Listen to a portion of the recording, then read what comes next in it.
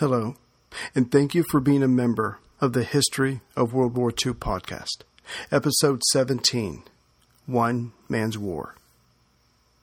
U.S. Ambassador to France, William Bullard, wasn't exactly sure of the protocol for handing over a foreign capital city to a victorious army. Where would they set up? Where would they make their base of operations? The Germans never did anything lightly and would need numerous offices for their vast organization and bureaucracy. But Bullard needn't have worried. General Boguslav von Studnitz, the commander of the German 87th Infantry Division, slotted to be the military governor of Paris, had his staff requisition the Hotel Crillon that morning just before 8 a.m. This was located next to the American embassy, so at least Bullard could keep an eye on him. Of course, that worked the other way as well. Studnitz's first act was to put Paris time ahead 1 hour, thereby matching it to Berlin. The tone was set. Putting aside his anger and fear, Bullard knew he had a job to do, and that was making sure a smooth transition of the city went ahead, as he had promised Premier Paul Renault. So the ambassador had Counselor Robert Murphy, military attaché Colonel Horace H. Fuller, and naval attaché Commander Roscoe Hillenkotter visit General von Studnitz once he was settled in. Of course, it was hard to tell when exactly that would be. The Germans were always hustling. But as soon as they saw the swastika being raised over the Crillon, they assumed now was as good a time as any. Murphy later wrote of this moment, quote, General von Studnitz appreciated it was the duty of the attachés to gather intelligence for their governments, and he was quite willing to inform us, full and frankly, unquote. Von Studnitz then talked of the war, that the Germans were in a mopping-up phase and should be done within 10 days. That the way would be clear for them to focus on the British. And as the British seemed to not have even one equipped division intact, it was hard to see how they could resist the Wehrmacht's full attention. Hillenkotter couldn't help but ask how the Germans were going to cross the channel. But the smiling general, quote, brushed aside this question with the comment that all plans were made, unquote. And the three Americans looking around at the already smoothly running German paper-pushing machine, even down to having enough of the correct size flags for the various buildings they had already commandeered, were not so sure the general was wrong. As things were now moving forward nicely, at least from the German perspective, it was time for them to, quite frankly, strut and celebrate. And this they were going to do through the streets of Paris, past a reviewing stand on which General von Studnitz would stand. All the Americans managed to avoid standing next to the general as the Green Heart Division goose-stepped by. That is, except for Robert Murphy. He had to stand in for Bullard, who would rather be dead than seeming to support the new boss of his beloved Paris. A part of the smooth transition Bullard helped to effect. The French police were on duty, though they looked just as dejected as their citizen counterparts. The streets had been cleaned up by the local garbage men. The Underground Railroad was running more or less on time, again manned by its normal personnel. June 14th was an ugly day to witness for the French, who decided to stay in Paris.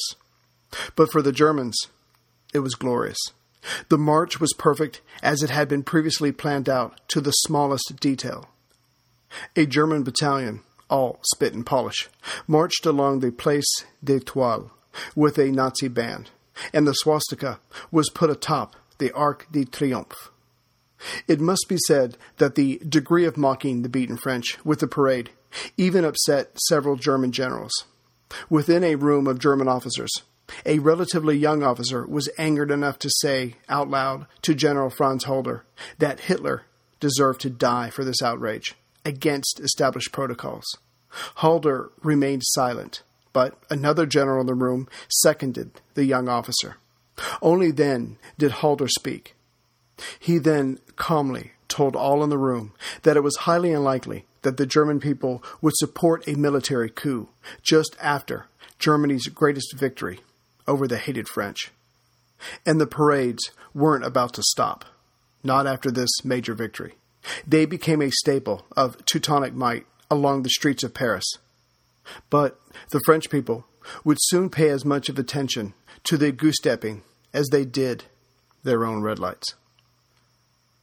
That morning of June 14th, as German forces patrolled their latest domain, Sylvia Beach, the American owner of Shakespeare Company, was hiding out in the fourth-story apartment of Adrienne Monnier.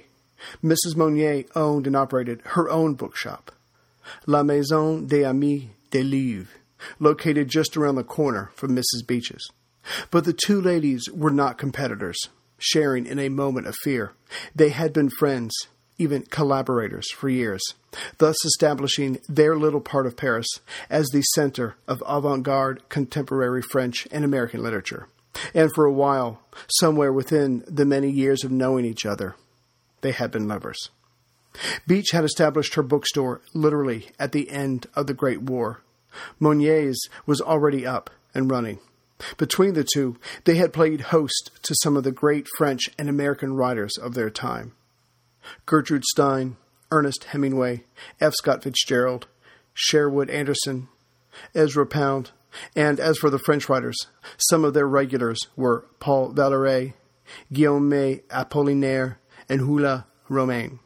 To be sure, theirs was a world for the left-bank bohemians, and not the more established, straight-laced, right bankers, such as the American Library. Like everywhere else in Paris, on this day of June 14th, 1940, their shops were closed, and the people not sure what to expect. Sylvia took some comfort in the fact that one of the red American seals was attached to her shop doorway. The two ladies could not help but hear the roar of engines from the tanks and armored cars as the Germans went by their window.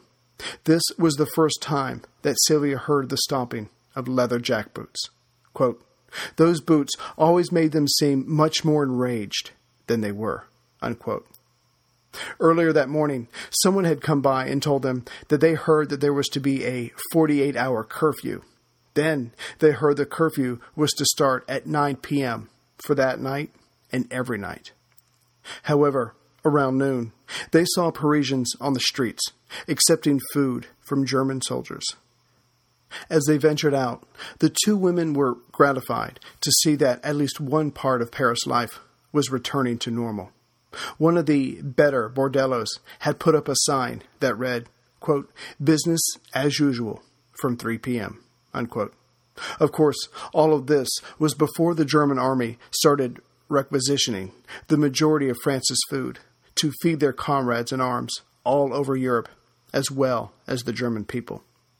Naturally, the Germans were doing more than handing out food, visiting worker women, and celebrating their latest victory. The race for snatching up French public buildings was on. The Germans had already grabbed, they saw it as their right, both houses of Parliament, the Chamber of Deputies over the Seine, and the Senate in the Luxembourg Gardens. Next to be taken over was the Ministry of Foreign Affairs on the Quai d'Orsay, the Naval Ministry, and of course they already possessed, next to the Naval Building, the Hotel Crillon. Many other buildings were also taken over as well, as many French monuments were. The tricolor was taken down from all of these and replaced with the swastika. Then machine gun mounts and piles of sandbags could be seen under the German flags.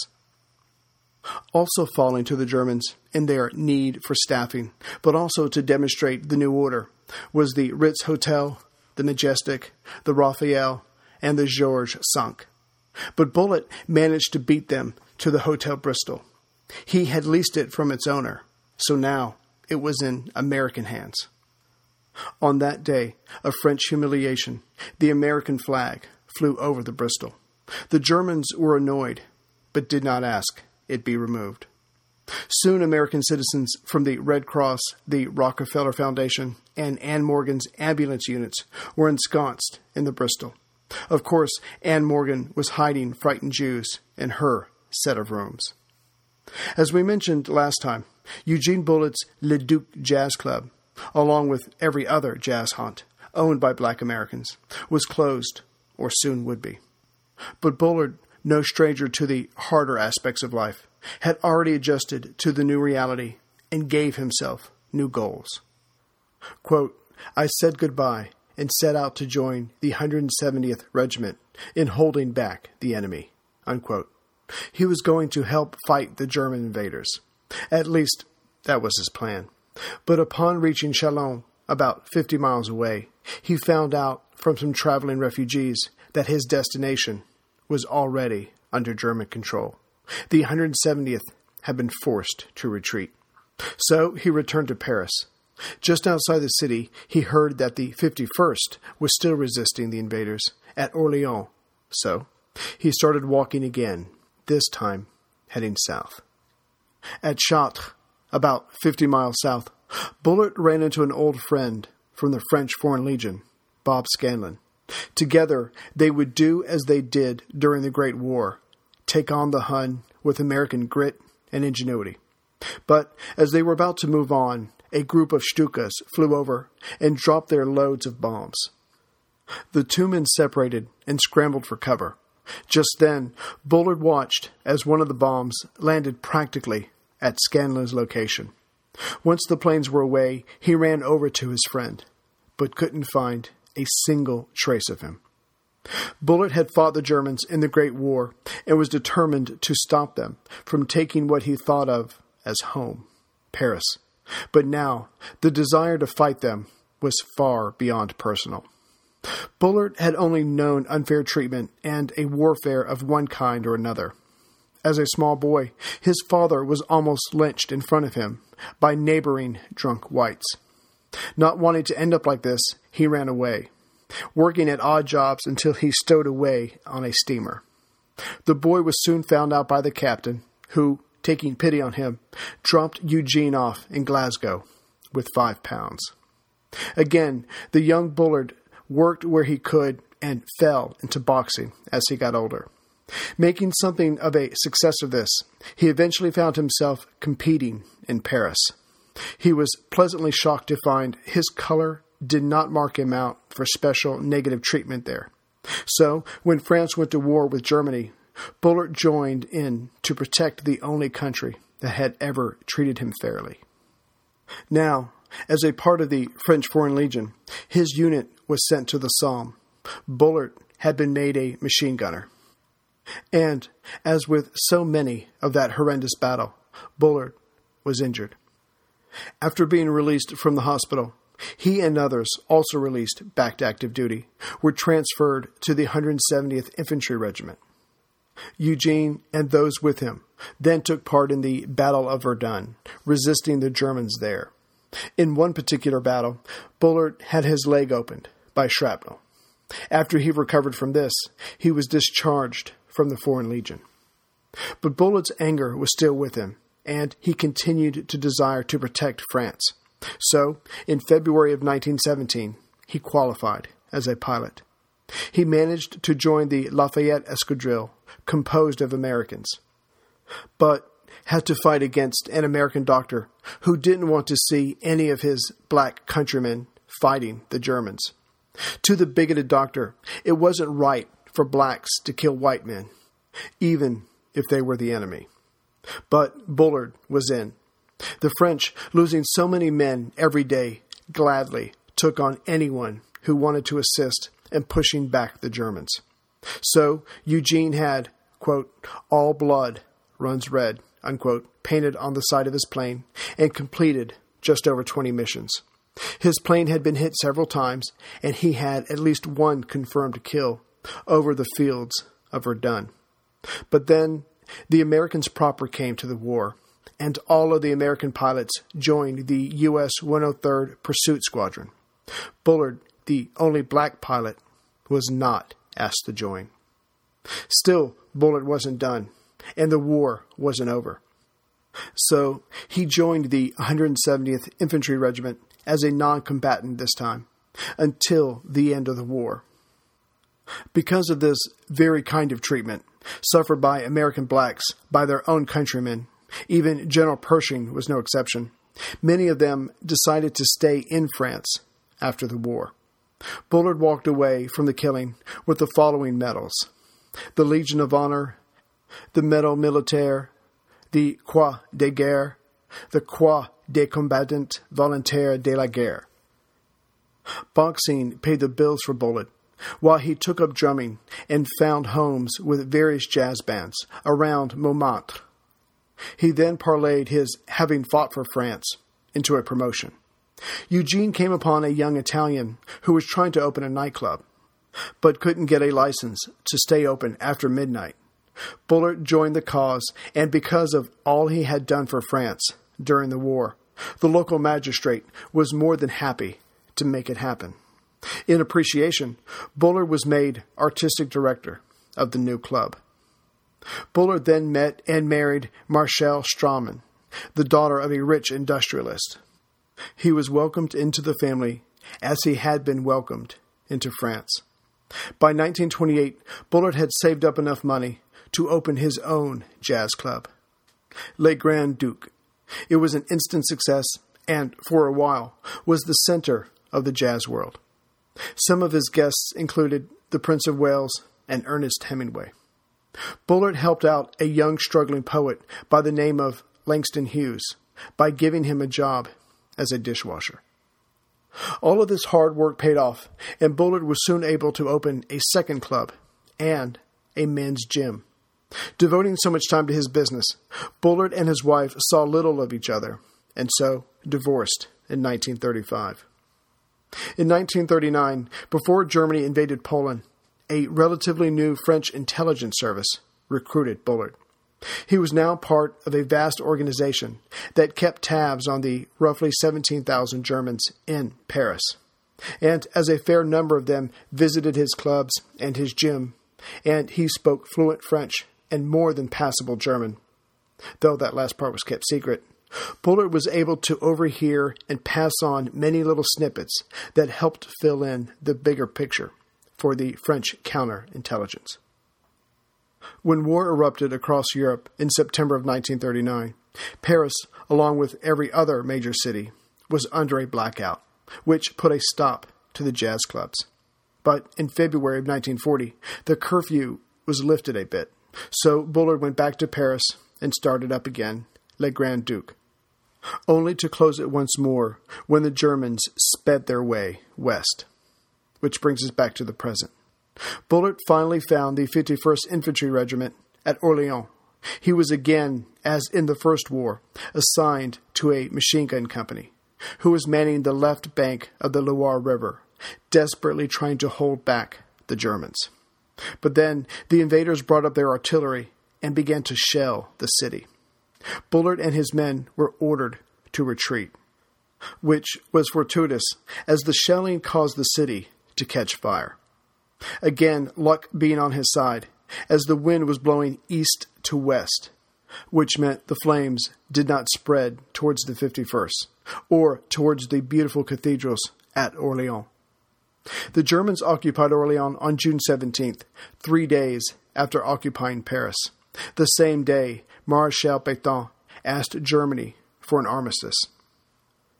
The 51st held together well under their retreat and surviving the orders to abandon their position, having made their way 100 miles to the south to Le Blanc. The 51st was under a heavy artillery attack when a series of shells landed amongst Bullard and his comrades. 11 men were killed instantly. 16 more were severely wounded. Bullard himself was thrown against a stone wall. Although his back was injured and his right eye swollen shut by a nasty cut, Bullard was still determined to fight the Germans, especially when he heard about a radio broadcast put out by General Charles de Gaulle. The Frenchman asked for anyone who still wanted to resist to make their way to him in London. The address ended with, quote, "Whatever happens, the flame of French resistance must not be extinguished and will not be extinguished," unquote. Bullard's will still wanted to resist, but his body could not keep up. He was advised to make for Bordeaux, as the route there was still clear. Instead, Bullard, armed with painkillers, sardines, and a bicycle, made his way past Bordeaux and went straight for Biarritz, close to the Spanish border. He arrived there at 4 a.m. on June 22nd. Bullard's injuries were beyond the capabilities of Biarritz, but he was given a change of clothes, thus removing forever the French uniform he had been so proud to wear. Then he was asked for his passport, but he didn't have one. He had never needed one. Counsel Roy McWilliams approved Bullard for a passport, but couldn't issue him one. For that, he would have to head back to Bordeaux, and a passport was his only way out of France and back to the United States.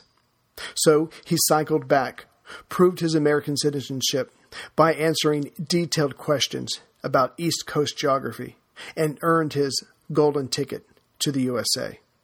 He then made his way back to the Spanish border, got a lift near the end, and on July 12th, Eugene Bullard departed Lisbon Harbor on the liner Manhattan.